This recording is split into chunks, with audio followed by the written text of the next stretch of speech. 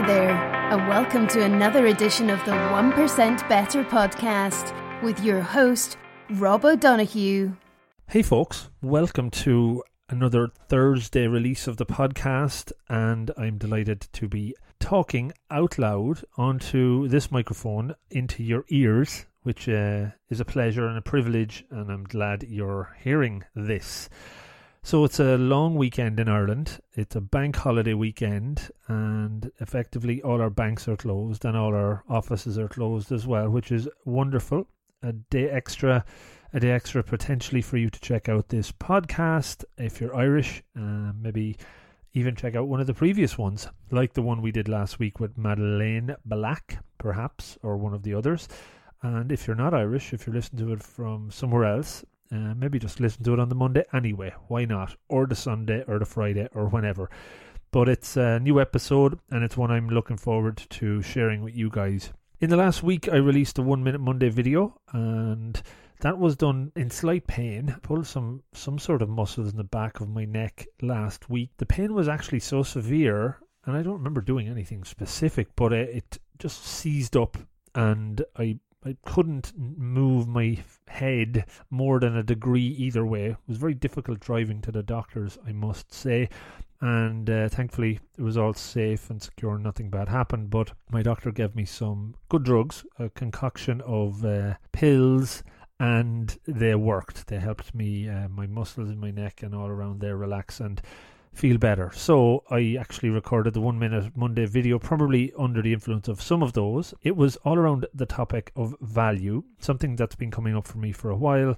It's always been there, but much more important of late, because every time I put out something, every time I release a video or a post, I do a value check to say, is this worth doing? Will somebody maybe get something from it? That's why I kind of do it, and hopefully it's working. Some nice comments in the last week. I've just recorded a podcast tonight, actually, that'll be coming out in a few weeks, and we talked about that topic of value. So check that one out. Hopefully it's something you enjoy, and as always, it's less than a minute or just about a minute. There you go.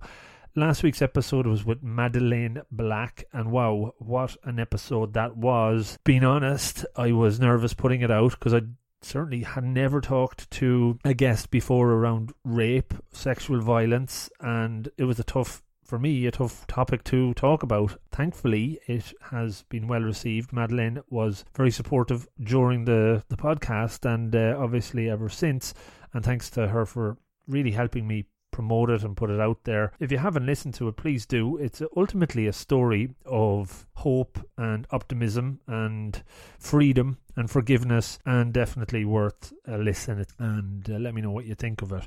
Couple of quick ones. I'm doing a solo show. I promised that in the next couple of weeks, so keep your questions coming in there. I do offer a few hours a month pro bono coaching. I've mentioned that at the end of all my episodes.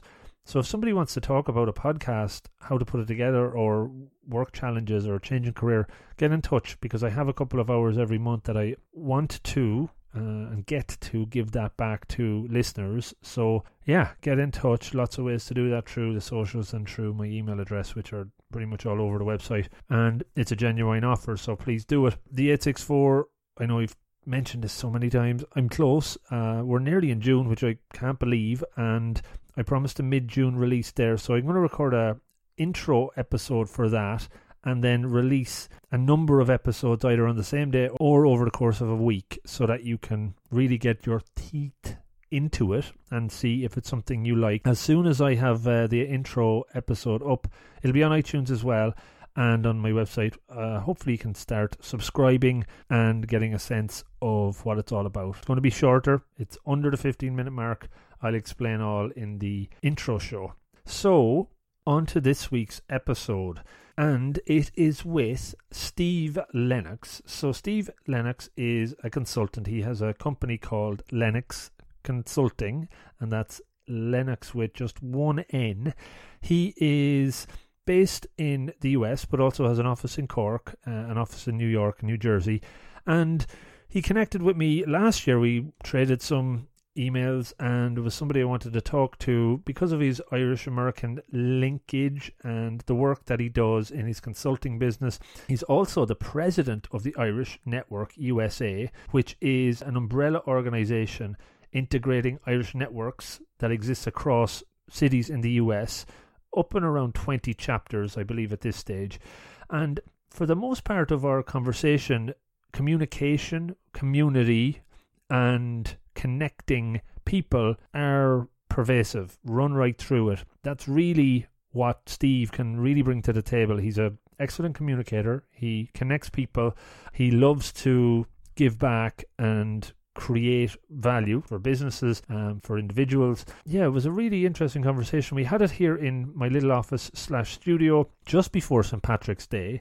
And around that time, Steve's consulting company had released a survey around St. Patrick's Day and the Irish and American connection around that and how it's still very strong. So that was quite interesting too. I think you'll really enjoy listening to the conversation, and hopefully there's some nuggets in there. I'm somebody that always says communication is the most important skill or competency that you could have and that you can use for benefit, for value, and I think Steve is probably of the same opinion, and I think that will come across from the little podcast that I am sharing with you guys now. As always, please subscribe, please enjoy, and yeah, I've actually managed to get this far without talking about GDPR, which is now in place. And those of you that get my newsletter are those that have signed up. Thank you for that. Without further ado, here is the conversation with Steve Lenox. Enjoy and have a great weekend, in brackets, long weekend. Thank you. Bye. Hey folks, welcome to another episode of the 1% Better podcast, and I am recording from the studio this evening, which is a rare treat. And I'm delighted to be talking with Steve Lenox of Lenox Consulting. Steve, welcome to the show. Thank you, Rob. Thanks for having me here. I was doing some research last night, Steve, trying to pick into a few areas that I could. The first thing I noticed, you only have one N in your only name. One N, not related to the chippers. I was wondering why I couldn't find you first off. And I was looking, there's a few good things I'd like to talk about. Certainly fascinated about your own personal story, being a dual citizen. Mm-hmm. I'd like to know a little bit about that.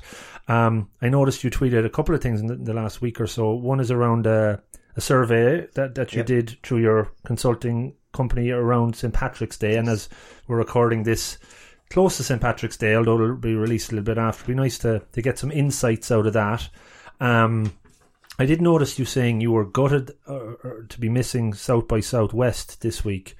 Was that something you attend on a regular basis? South by Southwest I've attended probably 4 of the last 5 years or so. Okay. It's an exciting event. If you haven't been to Austin, you have to see the city first of all. Right. But to be there during South by Southwest with some of these folks like the Taoiseach speaking, some of these product launches they do down there, the ingenuity that they show, the excitement, the passion for the new products, it's just it's a sight to behold. I mean, all these folks come together with this great excitement for building something new. Right. And is there a music festival tied into that as well? Sure, yeah. It starts with a technology festival, then it moves into the music and the film. Yeah. I've only been there for the technology side. Okay. Sounds like somewhere next year maybe. We can meet up next year and do a second podcast there. Robert the Green from Austin. Absolutely. So Steve, tell me a little bit about your backstory, because I am fascinated to know about the dual citizenship. Sure. And not everybody I interview have offices in Cork and New York and New Jersey, so I'd like to know a little bit more about that. Sure. Well, I had the good sense of marrying a Cork woman, and we've been married almost 16 years now. Right. So my own Irish background kind of goes several generations back, like a lot of Americans that we'll talk about. Being Irish or Irish American was never something we thought about growing up. In fact, I'd say we probably considered ourselves more German than anything. Okay. But I married a Cork woman. I found her over in New Jersey, where she found me, as the case may be. Mm-hmm. We were working together when she was doing her year abroad. Right. She brought me back here to Ireland. Okay. And that was back in 1998 when I did a semester in Galway. Okay. I actually went to college in Galway as well. Beautiful city as well. It did a great semester there. Loved the city. And then we started doing the dating back and forth, and we got married over in the States. Okay. We had our first couple boys, our first 2 children in the States. Right. I took a job in 2007 where I was going to be working for a U.S. senator. Right. I was going to serve as his state director, a gentleman named Frank Lautenberg, who was very prominent U.S. senator, longest serving from New Jersey. Okay. And we were going into a re-election year. And if you follow U.S. politics at all, you know politics is a full-time business. Sure. So we sort of knew it was going to be a time when I'd be putting in 15, 20-hour days for 10, 11 months. Wow. And Eve had always had this interest in moving back to Ireland. It was time to bring the boys back here to experience some of what she did growing up. Okay. So they came back here, and it stuck for them. Right. They've been here since. My wife is well established here with her business and other work that she does. Okay. We now have 3 boys. They're well established here in school. Right. I've since launched my own business back in 2010. Mm-hmm. And the nature of my work, which I'm sure we'll talk about, Yeah. allows me to do the travel. As long as we're connected with the Wi-Fi and the iPhones and the iPads, I'm connected to my clients wherever I am. So it allows me to do travel back and forth. Right. And also have clients on both sides of the ocean. Okay. Very cool. So that was...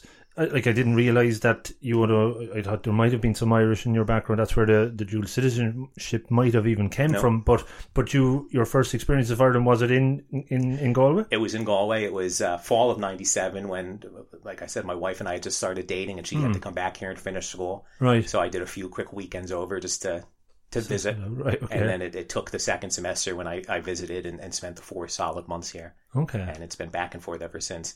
Now, obviously, most of the time is spent here in Cork. Yeah. With Aoife and the boys living up in Mount Oval full time. Okay. It's a wonderful part of the world, and it's been a very welcoming city for me, and a very cosmopolitan city. And no shortage of Americans. True. No shortage. And you're embracing it with the beautiful Cork top on you. Cork there. Got to fit in. Exactly. Well, I'm a blow-in as well. I'm not from Cork either, but I'm from Longford, but I'm here 10 years, so I think I'm almost part of the establishment at this point. What did you study in Galway, or what did you have as a kind of a career goal in even those early years, and that brought you there? It's funny. I wouldn't say I necessarily had a career goal. I'd sort of been bouncing my way through college. I started in what we'd call the county college in New Jersey. Right. And I finished my 2-year degree in just a general studies sort of program. Then I transferred down to Rutgers University, which would be the state university, and just did my first semester. Then I came over here to Galway, and I did what most students would do that are traveling over to study abroad. I did the Irish history, the Irish politics, those sorts of classes. What ended up happening when I went back, the counselor sat me down and said, you're through 4 years of college here, you need to pick a major. Right. And I just sort of found myself having almost finished a history major and a political science minor. Right. So obviously that's where my interests were. So that's what I finished up with in college. From a career perspective, again, it actually comes from Ireland. My wife's uncle was a wonderful gentleman from Limerick, a guy named Robert Kelly. And he was actually the county manager of Limerick at the time, which is sister cities with New Brunswick, New Jersey. Right. So when I was traveling back to finish college, he said, you should really get to know the mayor of New Brunswick. And that was sort of my first networking experience as well. Somebody introducing me to somebody else. Yeah. And so from there, it ended up in an internship in the mayor's office in a city of about 50,000 people. Right. And that's really where my career took off from. It takes off from there. And I know in your consultancy business that you have business development, public affairs, legislative advocacy, and digital strategy. It's kind of a strange or unique mix of skills. It may sound like that, but it all comes back to communicating. Yeah. How do we communicate with people? How do we develop a message and deliver a message in a coherent way, in a way that makes sense, not just for the client that we're developing it for, but for the end user, the people that we need to get the message out to. So whether we're talking about getting a piece of legislation passed through 120 lawmakers, or getting something done in a small town through a municipal council, or getting a contract approved. Yeah. It's all on how you talk to people. How you can connect with someone and build that relationship that becomes something meaningful. So, and it's interesting, when I look at your bio, and a lot of things you're involved in, community seems to be very important to you. Absolutely. And obviously that's a spin-off to communication. There's a tie into that. Were you always a natural communicator? Were you always somebody that just had that in you? I think so. I think looking back, it is probably something. I was always well able to talk to people. Right. Maybe a bit shy. Gift of the gab. I think I always had the gift of the gab. It wasn't something I exercised maybe too often. I wasn't the sort of person who was ever on stage growing up. Right. Other than having to do those Christmas concert sort of things that we all do. Yeah. But I think I always had the mannerisms that were necessary. Right. I worked in retail from the time I was 12 years old. So, you always sort of learn how to talk to people and figure out how to work the next deal. Yeah. So, yeah, I mean, I think the communications is key to it all. Yeah, but I think that still would have to be probably an innate skill in some ways. Think so. Or it's something you can learn, but I think if you have it naturally, it's helpful to have it naturally. I think there's things you can practice, and there's not so much skills that you learn, but little aspects of it that you learn along the way. Certain things aren't going to work. Certain people you're just not going to connect to, and you start to figure these things out as you progress through your career, or maybe it comes with age as well. Not everything's going to go exactly the way you want it to. Not everything's going to work off script. Sure. It's being able to see what went wrong and adapt to it and move in a different direction. Okay. So when you became you were supporting the role of state director for New Jersey's senior U.S. senator. Mm-hmm. That's what I had written there. So what was involved in that role? Like a kind of a day in the life? Or Senator Lautenberg was, like I said, he was a wonderful man. He was a great networker himself, and he had a tremendous story to tell, which always helps when you're working with someone like that. This was a guy who grew up poor, as he would say, in Paterson, New Jersey. And he worked his way up. He went off and he fought in, I guess it would have been World War II. Came back, went to college through the GI Bill. Yeah. Started ADP, which is a very well-known company now. Biggest payroll provider, I'd say, across the globe probably. Right. And he retired from there about 1980 and decided he wanted to continue to give back. He wanted to serve in some way. So he became U.S. Senator. He fought for it and he got to be U.S. Senator. He served straight up until 2000, retired for a couple years, had the chance to come back to start serving the people again. Wow. Now you go all the way forward to 2007 and the position came open. And I was in a position where I was able to win that job over some other very qualified people. To the question itself, that job really meant running his office on a day-to-day basis. A U.S. Senator would be based both in their home state as well as in Washington. The legislative activity happens in Washington, D.C. The more political type activity, the community activity, the grassroots sort of work, the being out talking to the organizations that are trying to affect certain legislators, that would have been my job in New Jersey. So helping to manage that operation. We had a staff of about 20 in New Jersey that would have worked with me. And it was everything from constituent relations, just writing letters to people, to organizing events, to helping them get their Social Security checks, to getting him in the local newspapers. I was with him a lot. If he was in New Jersey, I was typically at his side, traveling from event to event with him. So he was obviously a big influence. He was a huge influence, yeah. Again, he was a genuinely good guy. He wanted to serve people. He never forgot where he came from. He took good care of us. He imparted a lot of wisdom on all of us too, I think, and he liked teaching us. Right. Which was great. And was his style very natural in the way he taught, or was there structure to it? I think maybe his style would have been too natural, some might say. Okay. I think we tried to structure him at times. The important part of politics at times is making sure you're saying the right thing at the right time. Senator Lautenberg was very gifted at saying what he believed was right, and he was going to say it when he wanted to say it, which isn't always the most popular thing to do in politics. Okay. But he was very sure of what he was trying to do for New Jersey. He knew he was doing the right thing. I don't think there was a bad bone in his body. And that's the way he served for all those years, and that's what he imparted onto his staff. That's how he wanted us to serve. He wanted us out there doing the right thing for New Jersey every single day. Right. So was politics something in your mind in growing up age that this is, like personally, like politics was probably not anything I was that interested in until I got maybe into my late 20s or 30s or, around the last 10 years or so. Yeah, Rob, it's funny. It's not something I necessarily thought about a lot growing up. I do have memories of being out with my grandmother when I was probably 8 or 10 years old, and we were giving out some sort of leaflets for some campaign. And as I went into college, I've told this story that I was taking a political science class, and there was a particular party leader that was coming to our class, a gentleman named Tom Gillen, good Irish American. And I called my father and I said, "Who is this guy?" And he sort of said, "Well, tell him who Nana was, who your grandmother was." And I remember going up to him and I said, "Mr. Giblin," I said, "I think you knew my grandmother." And he connected immediately. And it turned out my grandmother would have been a sort of mentor to this generation of leaders out of that part of New Jersey. Right. So when you talk about, did I have it in me? I guess maybe it is something that was in me. And then you push it forward to, as I mentioned, my wife's uncle, who put me back into the middle of politics, and it just progressed from there. Right. So maybe there was that kernel inside of me that needed a little bit of watering to grow. Yeah, because one of the questions I do like to ask people is early memories in their, what when I asked that, what does that evoke for you? You mentioned that early enough memory, and then it's trying to connect. Is there anything in that early memory that turns out something you've been doing later in life. And it's strange, sometimes it does seem to come up. Was there any other kind of early thoughts that come into mind when I asked that question? I remember my godmother talking to her as I was growing up, talking about what I wanted to be when I grew up. And I think somewhere along the way, politician probably did come into it. Again, because I always had this, I think, natural skill of communicating with people. Yeah. And I always remember my godmother saying, you don't want to be a politician, you want to be a statesman. So that's something that stuck with me all these years as well. And I'm a long way from that. And I don't know if she ever even remembers telling me that all those many years ago.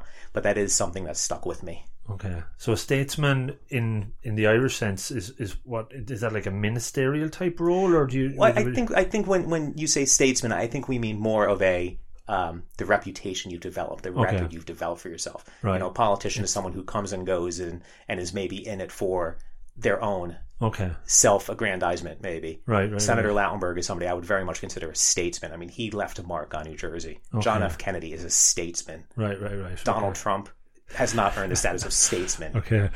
We don't need to get too deep into the politics. We get there soon enough with Mr. Trump. But, okay, no, that's interesting. Like, so statesman, is that an American term, I wonder? Like, I would hear it, and when you hear it, could be an American term. It evokes somebody that does the right thing and is viewed upon by everybody as not regal. Regal is coming up, but it's not really. But it's just a proper, decent kind of person. A man or a woman that's earned some respect, that's built a reputation for themselves, that serve the community properly, serve the public properly. Yeah, really taking on the idea that you are a public servant when you're an elected official. Is that a vision or a goal so you would have for yourself? Running for office is something I think I would enjoy doing. And my wife and I talk about this a lot. Of course, we've got this different situation with the dual citizenship and the dual residency. Yeah. I'm happy doing what I do, helping other people run for office. I enjoy talking to people. Yeah. I do think I'd enjoy the idea of being a candidate. I don't know that I'd necessarily like to serve. You know, we watch what happens in Senate. We watch what happens on a city council.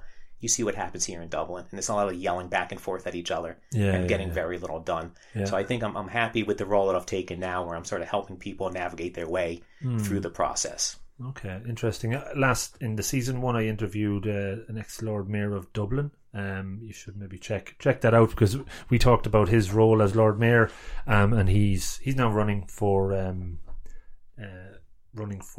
ministerial position in Dublin. So it sounded like you were enjoying what you were doing in that role and subsequent roles within the within the New Jersey legislature, I suppose.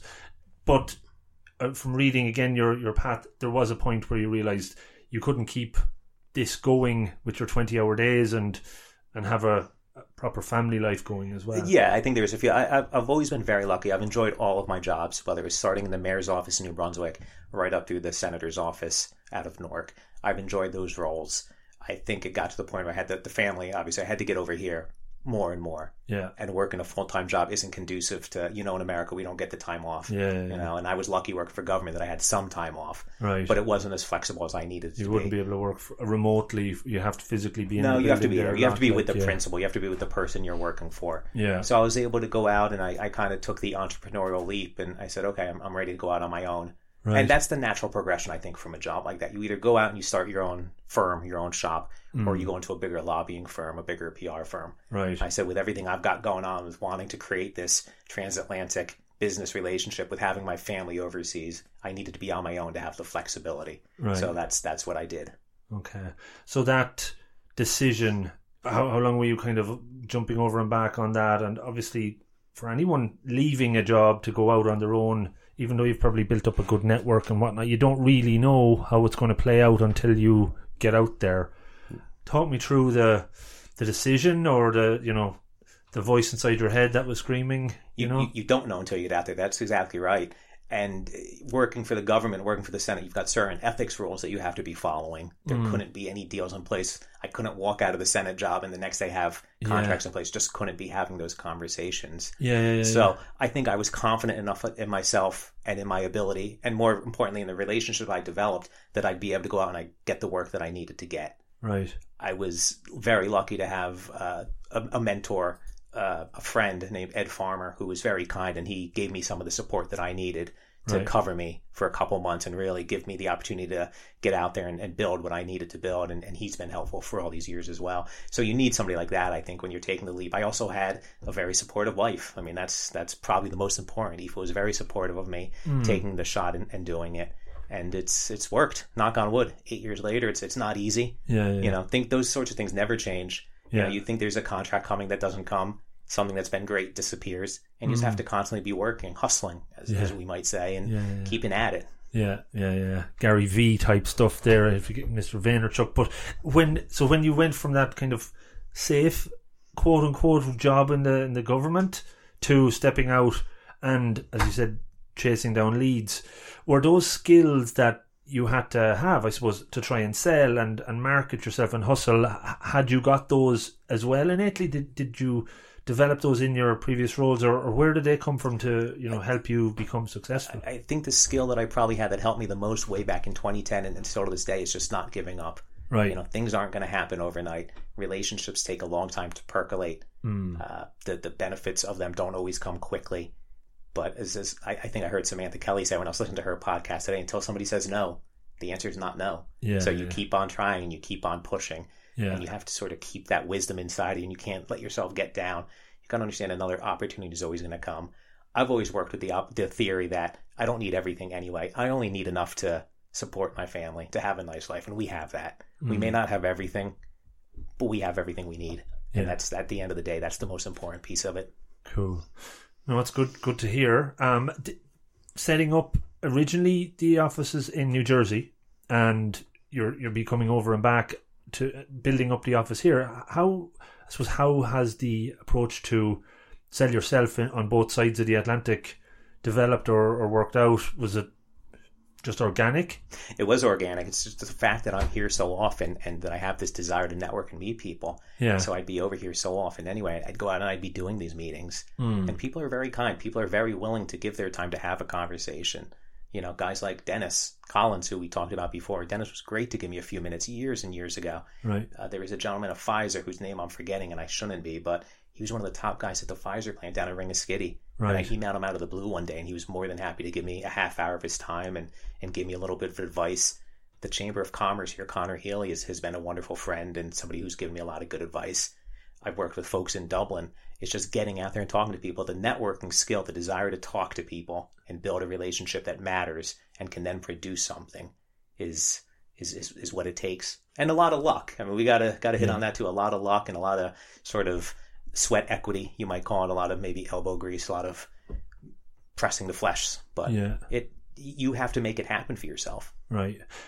Was there a point at which you realized things were going to start working out? Or I know you probably never become complacent in it, because I'd imagine if you take your foot off the gas and think you've made it, it can probably, somebody else is going to come in behind you. But is there a point where you said, now is actually, I'm feeling things are working out for me here? Like, did you get those standout breakthrough customers quite quickly? Anything come up when you think of that? I got a couple clients that came on pretty quickly and helped me sort of make sure that monthly paycheck was coming in. And when you go into it with the idea that all I need to do is pay myself and cover my expenses, I remember getting to a point where I had to bring on my first employee, and that was a big deal. Now, hiring is a little bit different in the States. There's a bit more flexibility than there is here. It's not quite as big a commitment there.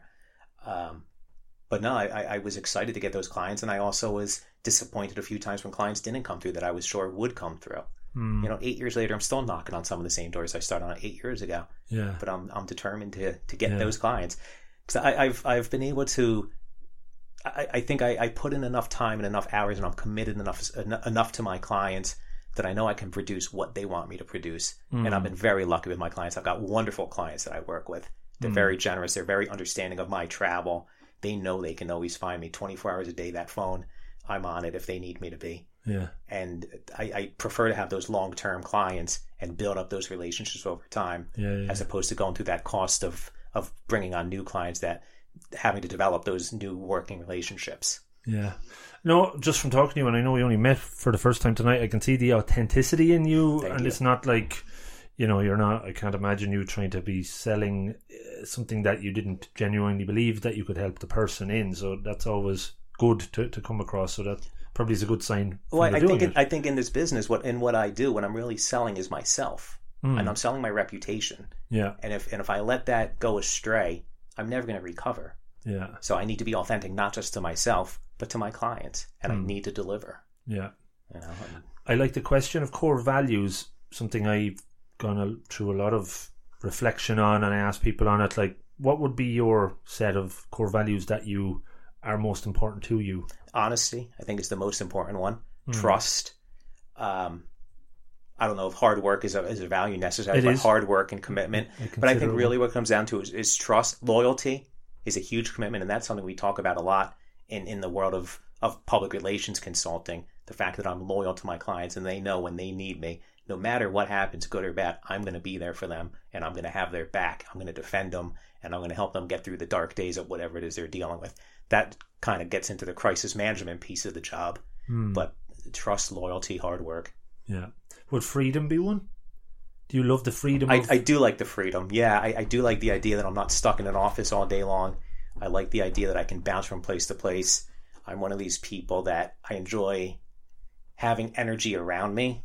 So, I don't work out of an office. I may work out of the Starbucks. I may work out of the shopping mall across the street. Yeah. I know where the good Wi-Fi is. Yeah. I don't want to necessarily be talking to people all day, but I like having them around me because I sort of feed off that. And that sort of, I think, gives me the energy I need to do the work. And I like being able to say, okay, I'm going to pack up my bags now and move on to the next thing. Yeah, and this is where I'm going to work now. Right. I love the fact that I can get on an airplane and fly over here. And just as I've worked out of Starbucks over there in Caldwell, New Jersey, I can work out of the Starbucks in Manhattan Point.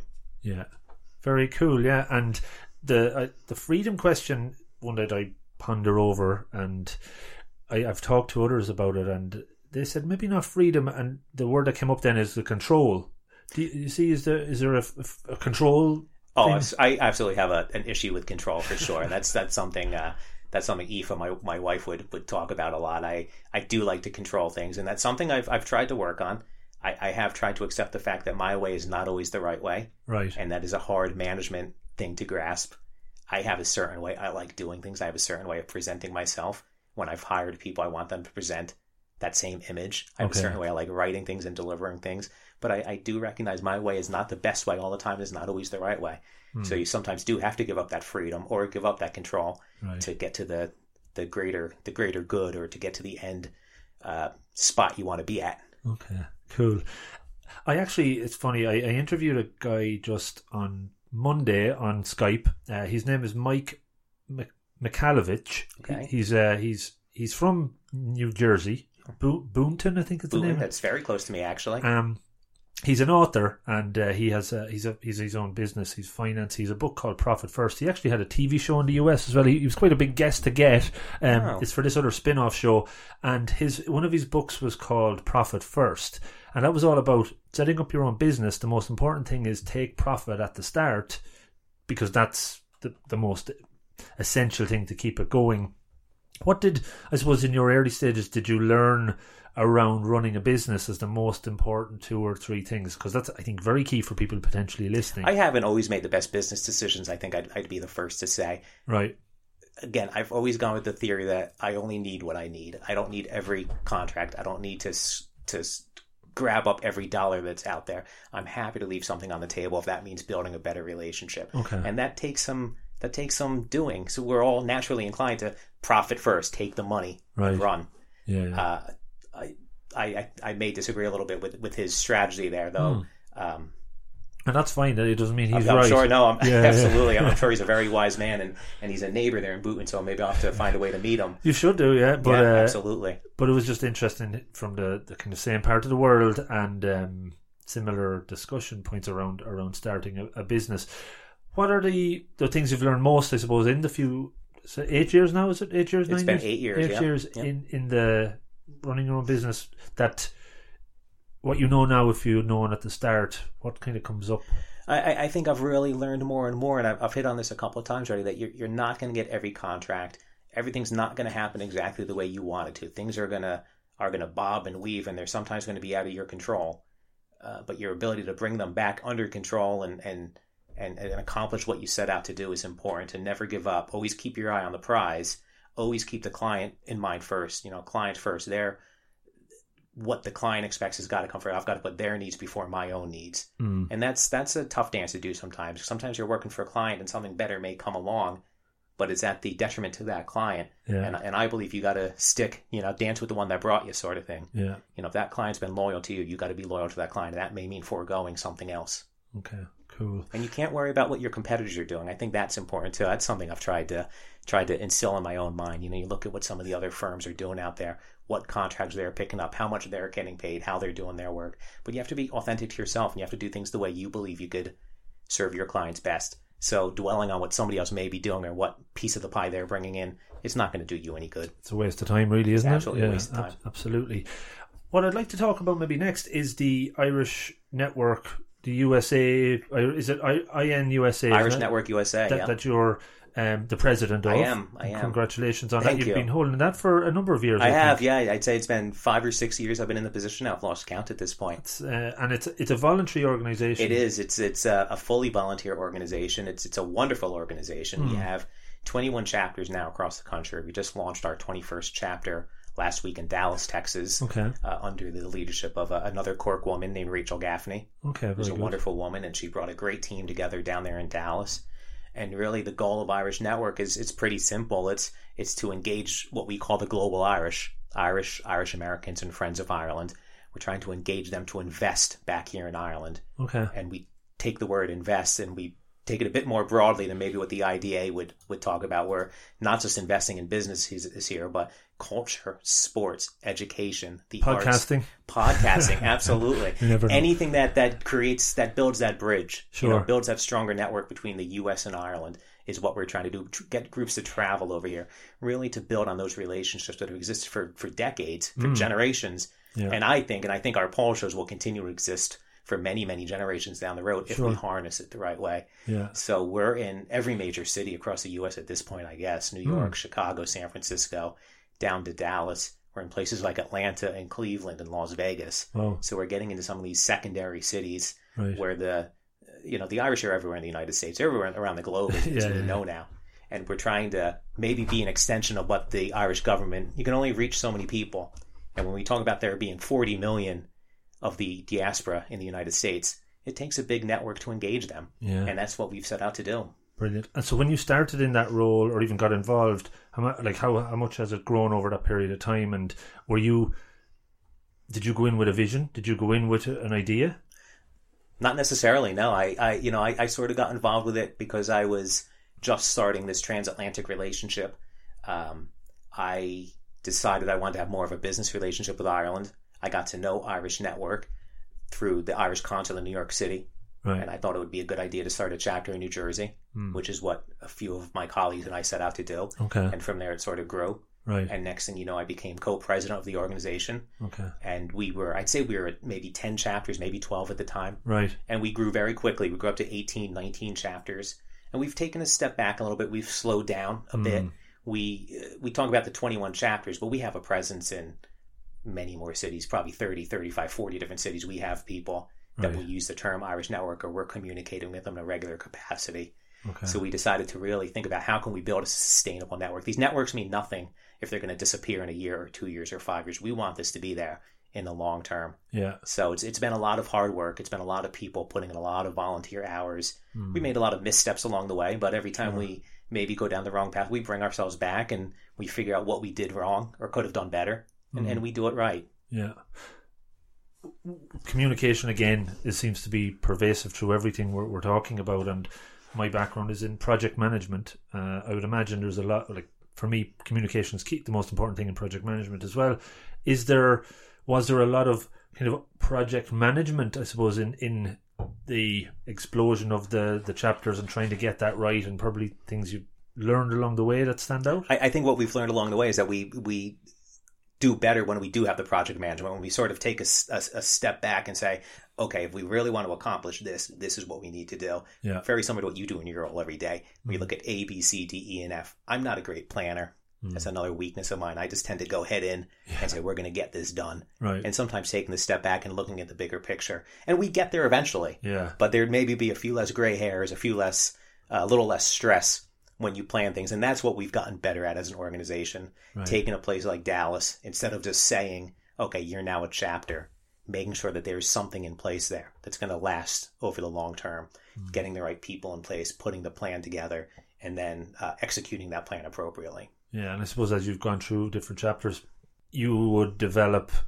almost like that cookie cutter approach to spinning up a chapter, learning from the previous ones, and knowing what's essential. Absolutely. While taking a look at every city being a little bit different. You know, every city, every community looks different, and everybody wants to do something a little bit different. Right. So whereas a chapter in New York might look a little bit more at the younger Irish expats that are still showing up, the J1ers, or the ones that have been there for 10 or 15 years, a place like Minnesota would be a crowd of mostly Irish Americans. Okay.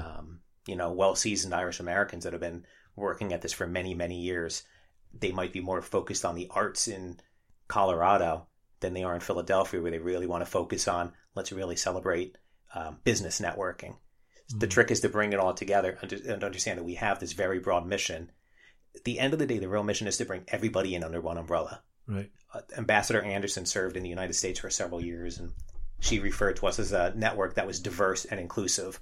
And that's been something that we've held very close and we take very seriously, that if you want to celebrate your Irishness, if you want to engage in Irishness in some way, Irish Network is the way to do it. Okay, cool. What did you learn, or have you learned most from that role as president, and what has it pushed you outside your comfort zone in some ways that you had to learn? That there's a lot of different personalities out there, and you have to be able to accommodate different people's personalities. Again, my way is not always the right way, and that's been a hard thing to accept, that sometimes I do need to take a step back, and that I can't do everything myself. Yeah. You need to take the step back sometimes and trust somebody else to take the lead and get things done. The fact that the Irish community, we don't think of it as being diverse, but it is a very diverse community. When you're talking about 40 million people, they're very different. They think differently, they act differently, they want different things. And the trick is to be able to harness all that and bring it together in something that's functional, that supports the Irish government's efforts to engage the global Irish, and is going to last. And do you see similarities between your role as president in the INUSA group and your role that was in when you were serving in the legislative role? And in the role that I serve in as president of Lenox Consulting. Yeah. It's all communicating with people. Yeah. It's all just getting out there and developing that message and getting it out there and talking to people. And I think the key to it all, no matter what job, and this isn't just me, this is all of us, communication is all about developing meaningful relationships. You know, it's not this idea of passing business cards, but it's actually thinking about how can we support each other? Yeah. How can I help you?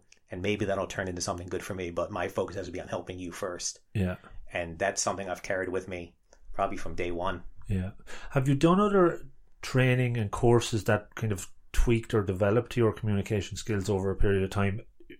Through the years, I've done different ones. I'm looking at my books up here, but the like presentation skills or negotiating skills, or you're nodding there. No, it's just... I haven't done any of those sorts of things. No, I mean, you obviously take the classes in college, you take those sort of public speaking classes, but I've never taken any training courses. I think it's thankfully something that does come, and I wouldn't say I'm the most gifted speaker either. I mean, I'll be very clear about that. I'm not the most gifted presenter, but it is something I'm willing to do, and I'm comfortable doing it.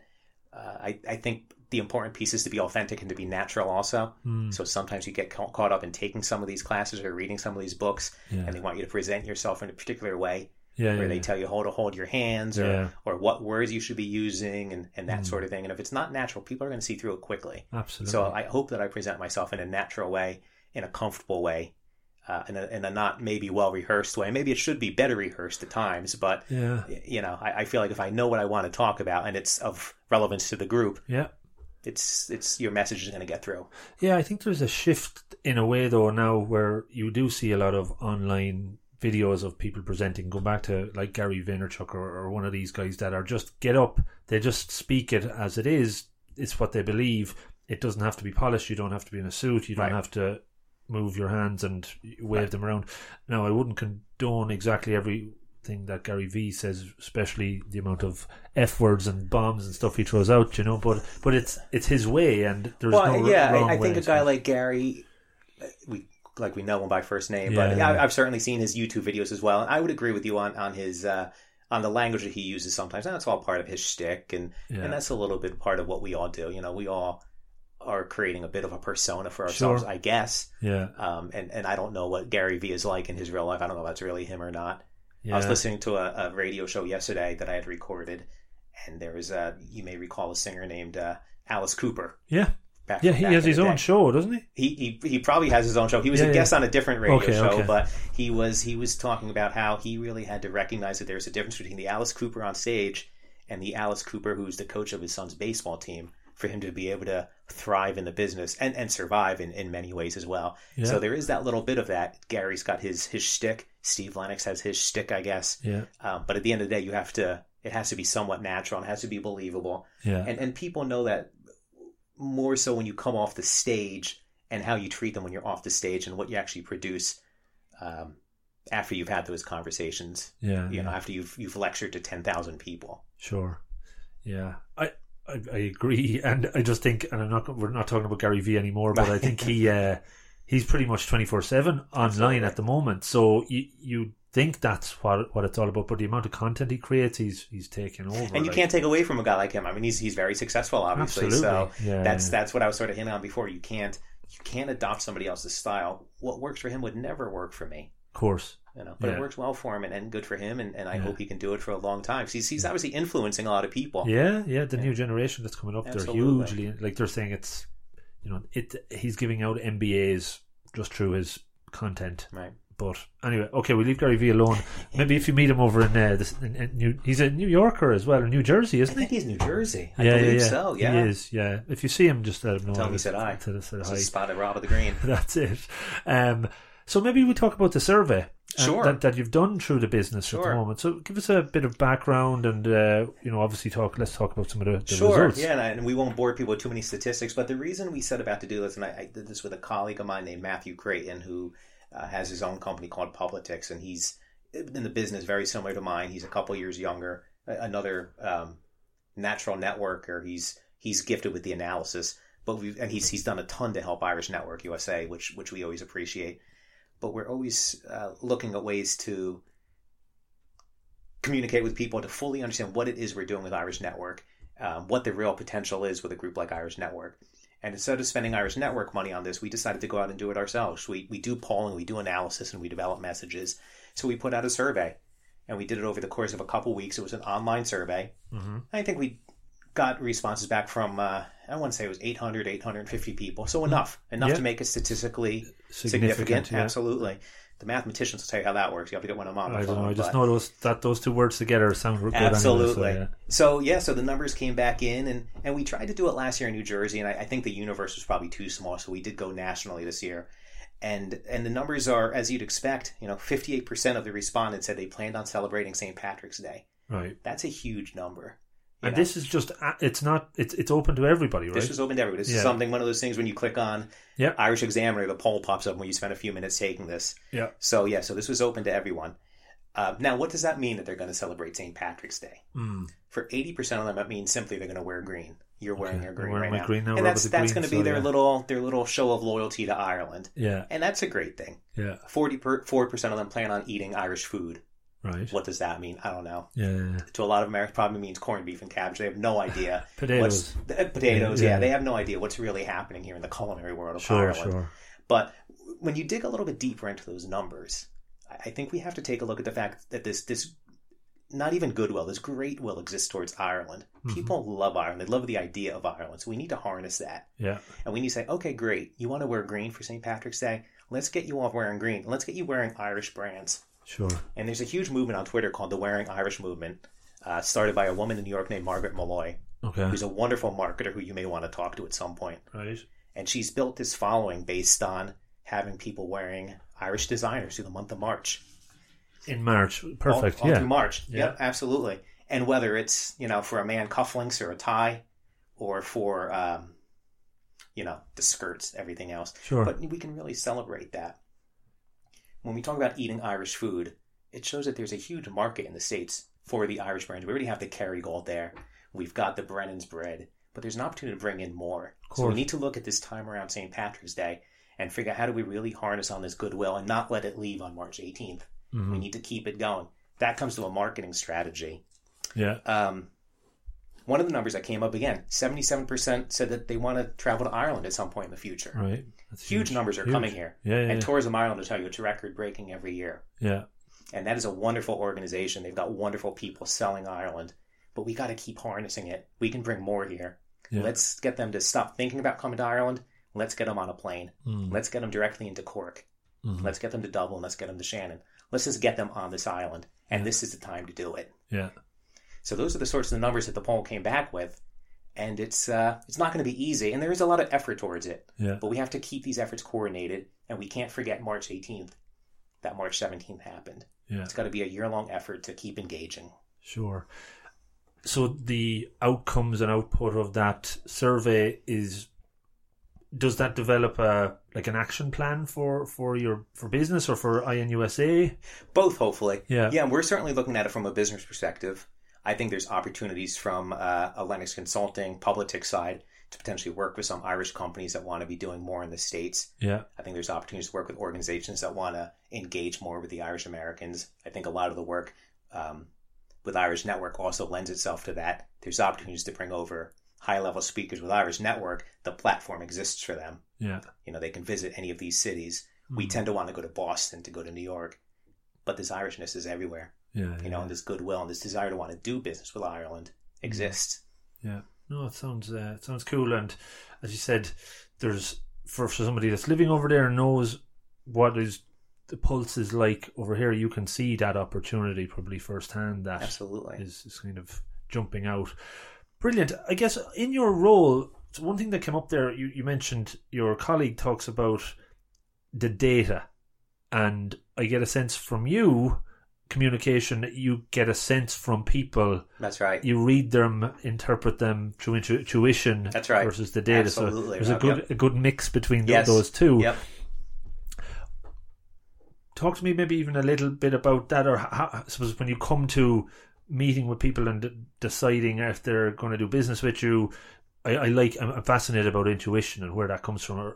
Does it play big into your decision making process? It absolutely does. You get a quick sense. I think you get a quick sense from people they're not there somebody you want to work with. You have to want to work with your clients because you have to believe in what they're selling. Yeah, everybody's selling something, whether it's good government if I'm working for elected officials, or it's a product that they're trying to sell to someone.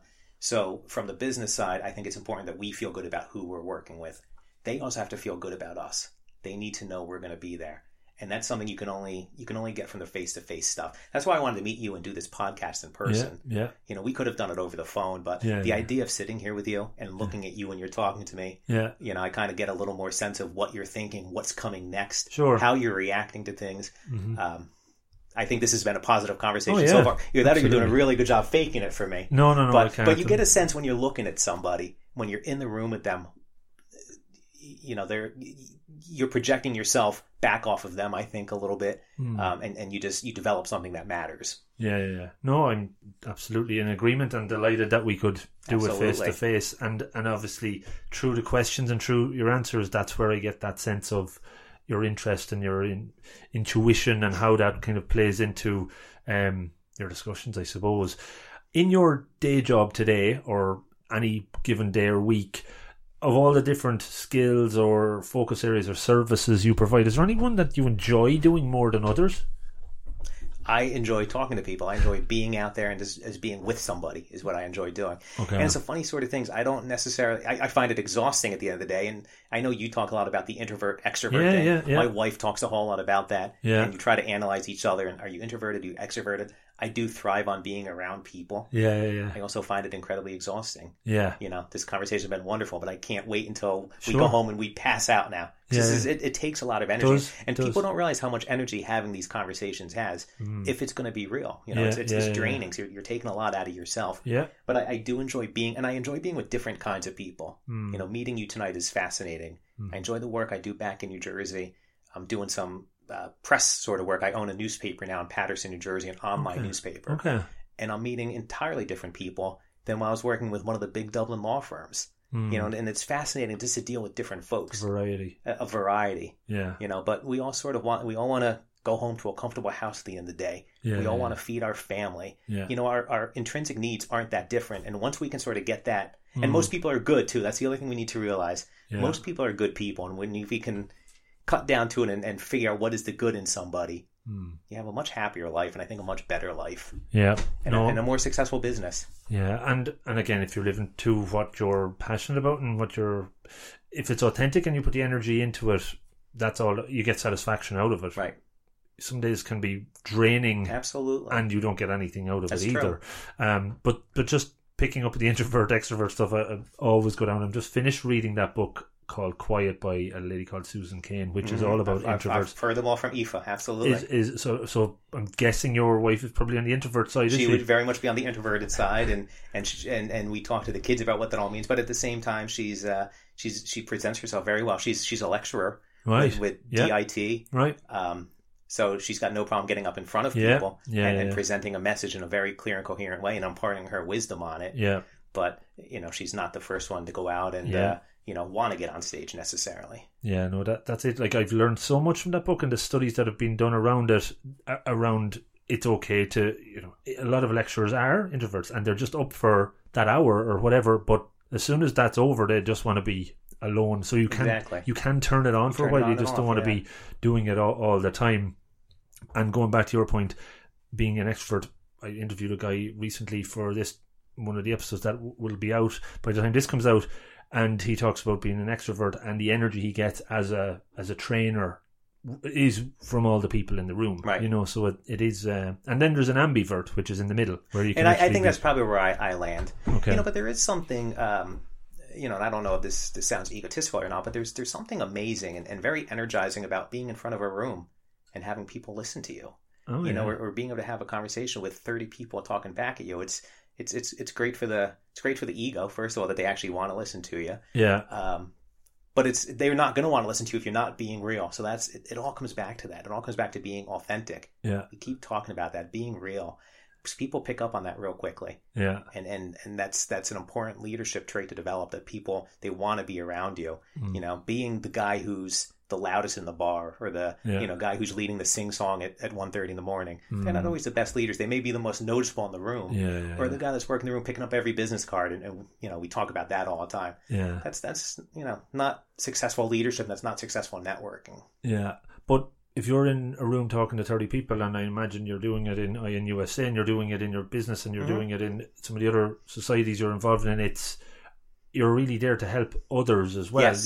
So it's not about you. That's it's about right. everybody in the room, and people pick up on that as well. When I was in Dallas last week and we were launching Irish Network Dallas, it was talking to them. You're right. It wasn't about me. It wasn't about Steve. I'm president of Irish Network USA. It was Irish Network USA is now in Dallas, and this is what we're bringing to you. Yeah. You want to be a part of engaging your Irishness in some capacity, in a real way. We're bringing you that opportunity. And it's good that you bring that up, Rob, because that is important. It's what can you offer to other people. It's giving a lot more than taking. Yeah. And then I think there's less pressure on you as the person at the top of the room, because it's not what you're about. And that's where the ego piece, for me, I'm putting myself in your shoes in that perspective, I'd be much more relaxed up there telling people, I can help you figure out what your core values are, as mentioned before, rather than telling, these are my core values and that's all that matters. Right. So it's it's the mindset, I guess, as well. We talked about so many things that you're involved in, and the question of work-life balance is one I like to ask. How does that come together, or how do you manage Probably that? Not as successfully as it should. Yeah. Again, it's a very difficult balance, and my wife will often chide me for having the phone on too often, and it is tethered to my hip more often than it should be.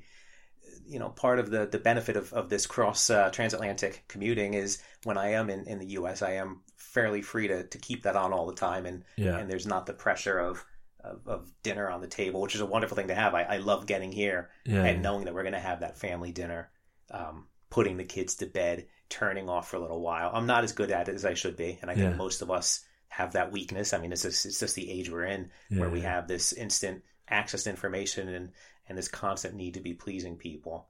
So, I'm happy with my life, and I'm happy with my business, and I'm very happy with my family, of course. So that's hopefully the work-life balance, the fact that I do have the time to take the kids to Coder Dojo tonight. Yeah. A lot of dads are working just as many hours as I am. I get to switch off a little bit when I'm over here. Of course, the hours are a bit different, but that time walking the kids to school, picking them up, it's special, and that's important time. Okay. And we do need to find more ways to do it, and I'll be the first to raise my hand and say I probably need to, I may look back at someone and say, I probably could have spent more time with them, or that's. Yeah, no, it's important, but as you said, I think when you don't have that sense of guilt, I suppose, when you're away in the US and you can 100% or 80% of your time focus on that, whereas maybe it's a little bit harder maybe when you're here, but you're cognizant of it. Absolutely. How do you get so much done in the day, though? What do you have techniques or approaches to be highly productive? I love asking this. You like to be highly productive, yeah. Again, I think I could be a lot better at it. I'm not one of these people who makes lists. I just kind of go through the day and I do what I need to do, and I'm constantly bouncing from one thing to the next. Right. But that's what works for me. Yeah. Some people need the whiteboard like you have up there. Yeah. My wife is big into lists and check off, and there is a gratification that comes with checking things off the list, right? Some people love that, but I thrive on doing 10 things at once, and sometimes mistakes are made, and you go back and you fix them. And I do try to make a list. Okay, these are the tasks that need to be accomplished over the course of the week. I don't necessarily do them in order because another crisis erupts. Okay. I'll be working on one thing and all of a sudden this client's calling me and it's got to be done like that. And you've got to be able to pivot quickly and get to the next stop. And you've got to be comfortable with that as well. You've got to be comfortable being able to move from one thing to the next. Again, when you're dealing with a variety of clients or a variety of interests, a variety of needs, you need to be comfortable moving very quickly from one to the next. Because what one client is dealing with is much different than the next client. Yeah. But if we think about the core service of Lenox Consulting being communicating, those skills don't change. Yeah. Being able to communicate no matter who you're talking to, you can develop that message and you can get it out there if you have those core skills and the ability to deliver it. The approach, so if a customer comes to you and says they have to communicate X, Y, and Z, or there's a crisis that they want you to front up, do you have a methodology that you typically use? Or a lot of it is feeling your way through it, at least for me. Okay. At least for me. Yeah. A lot of times it's talking the client off the ledge a little bit too. What's a crisis for them might not really be a crisis. So it's maybe playing a little bit of psychologist maybe, and getting them to take a step back and say, okay, I know you think this is the issue, but let's really take a step back and let's really think about what really is the issue. Is this really as big a deal as you think it is? Are you looking at it, in a jaded sort of way? Can we change your way of thinking a little bit?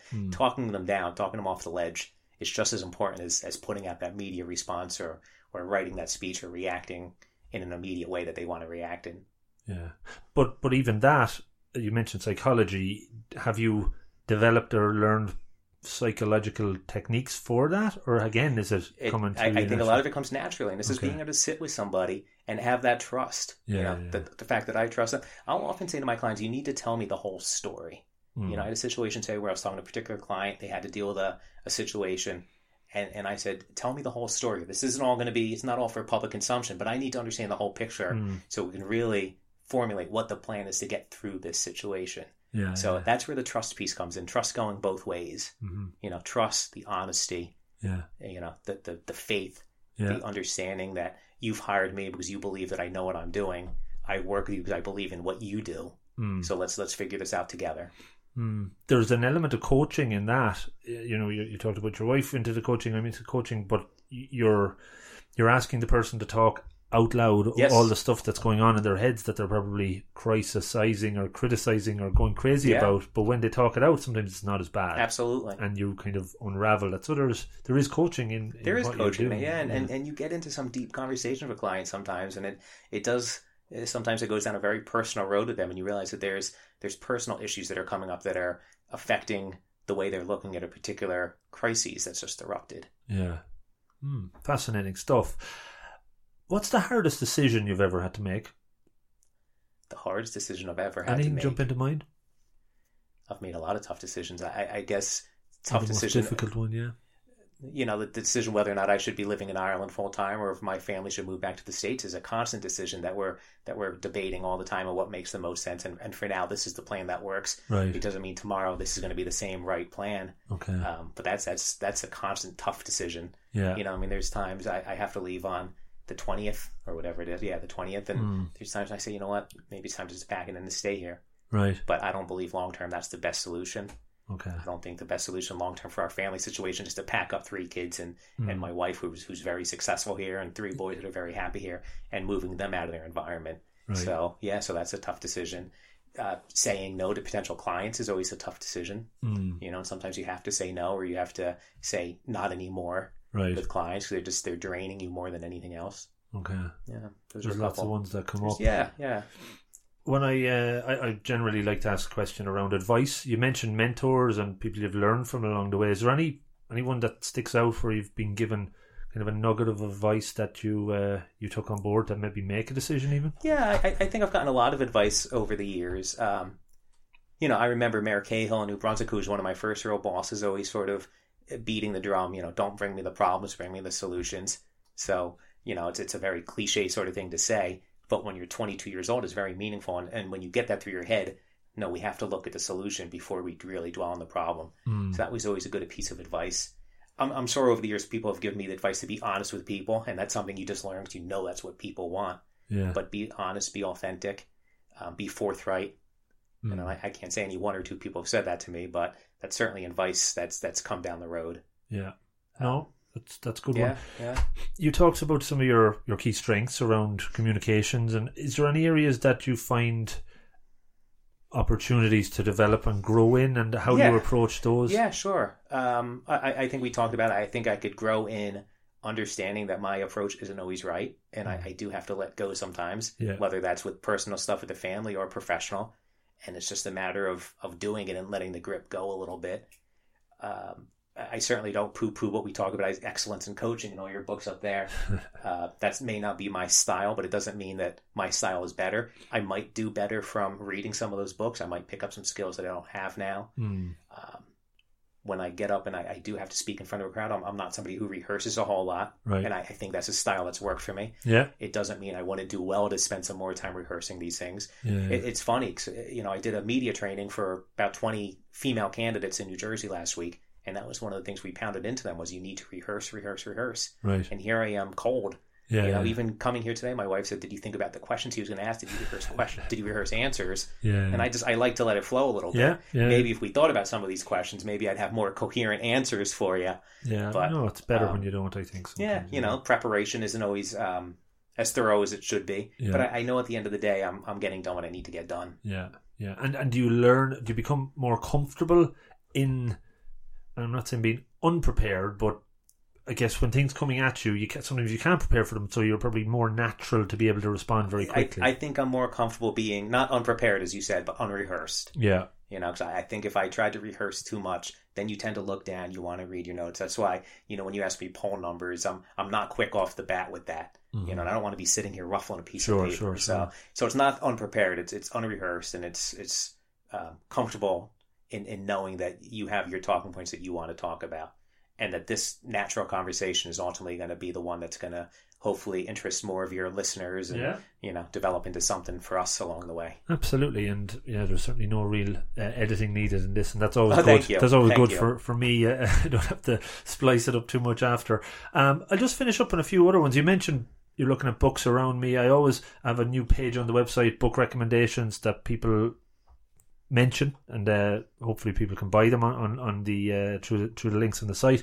Is there any book, one or two things that you've had as a Bible, as one that you read that, and it could be the Bible, but I wouldn't say necessarily a Bible, and I'm not a great reader either, you know, to be honest with you, but I just picked up a book again that I read back in college called Oliver Plunkett of Tammany Hall. Okay. And that was very much a textbook on Tammany Hall. Was the old political machine in New York City. It was the Tammany Hall. Tammany Hall is the old Democratic machine. Okay. And I'm just fascinated by those sorts of politics, you know, what they call machine politics. And what that book is, a very short book. You'd read it in the course of a night probably. Right. But it was this guy who had, you know, 4 or 5 public jobs at once, and he sort of pontificated in front of a reporter while he was getting his boot shined.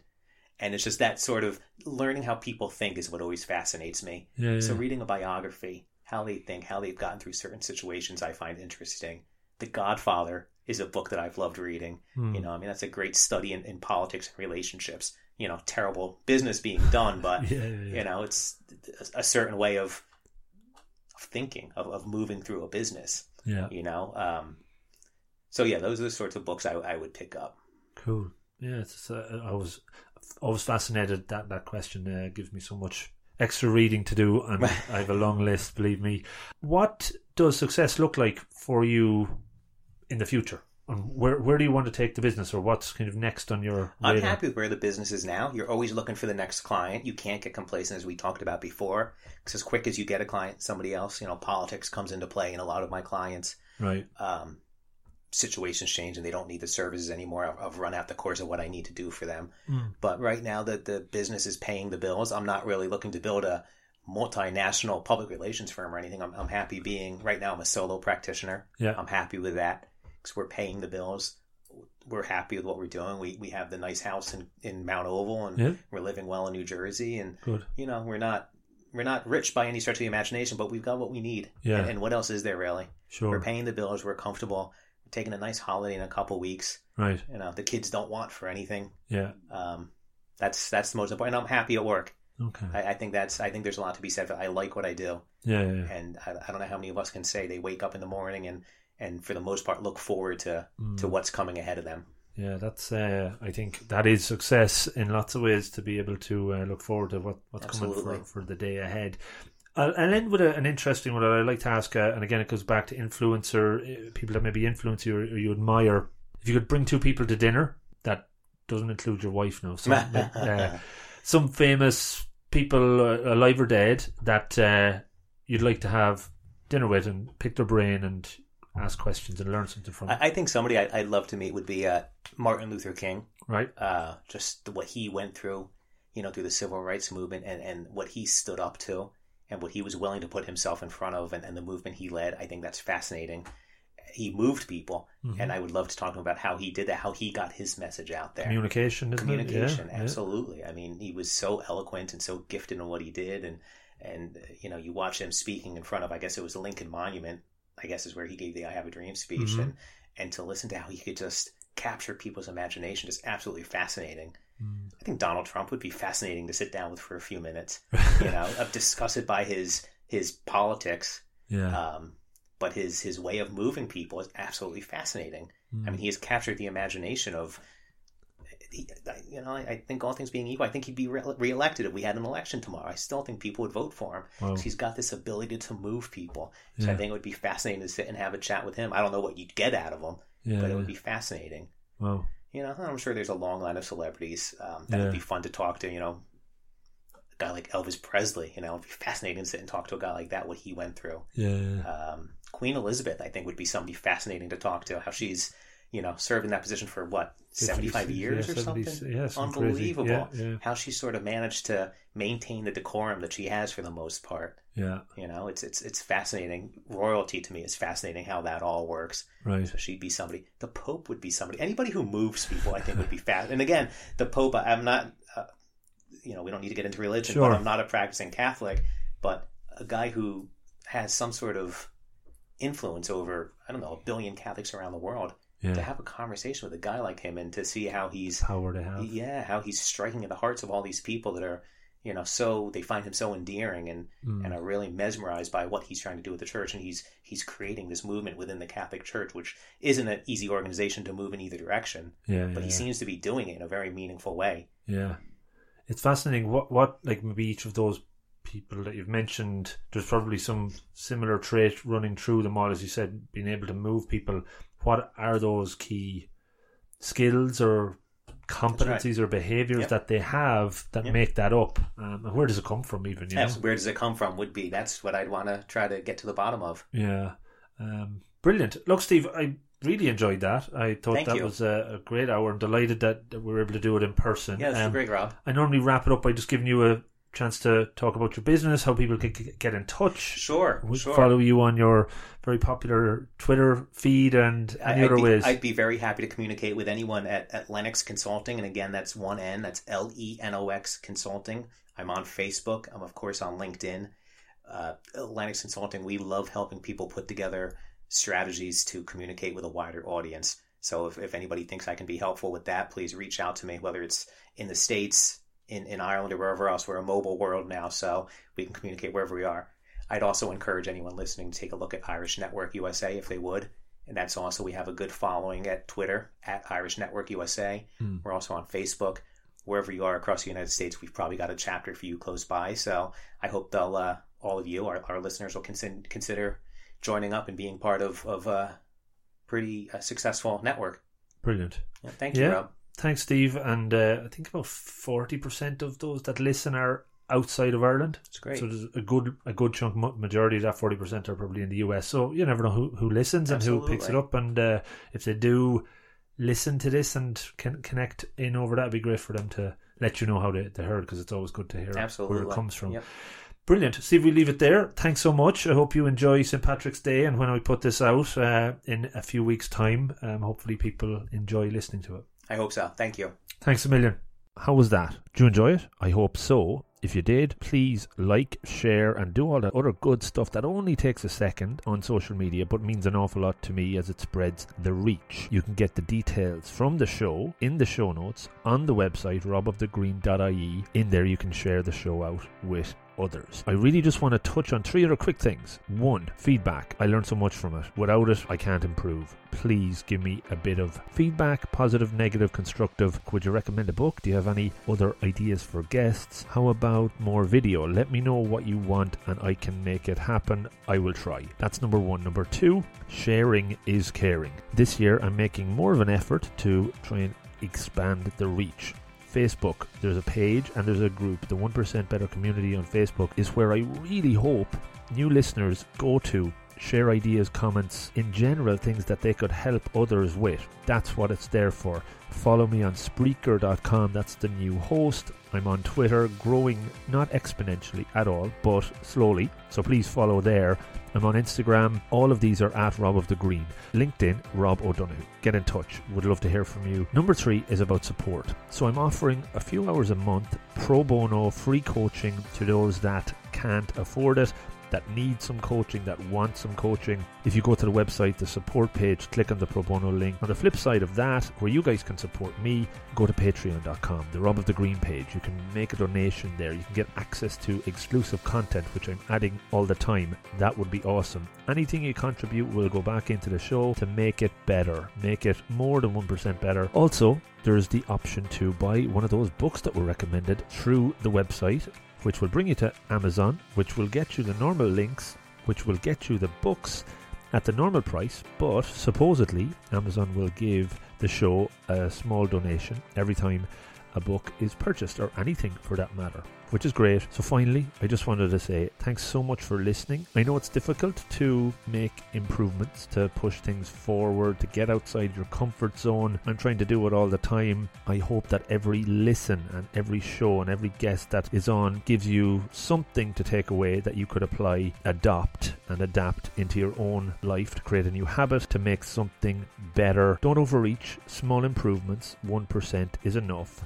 And thank yourself for making the time to listen to the show. It shows you're interested in learning, improving, and getting better, even if it's just 1% at a time. Have a great day and good luck.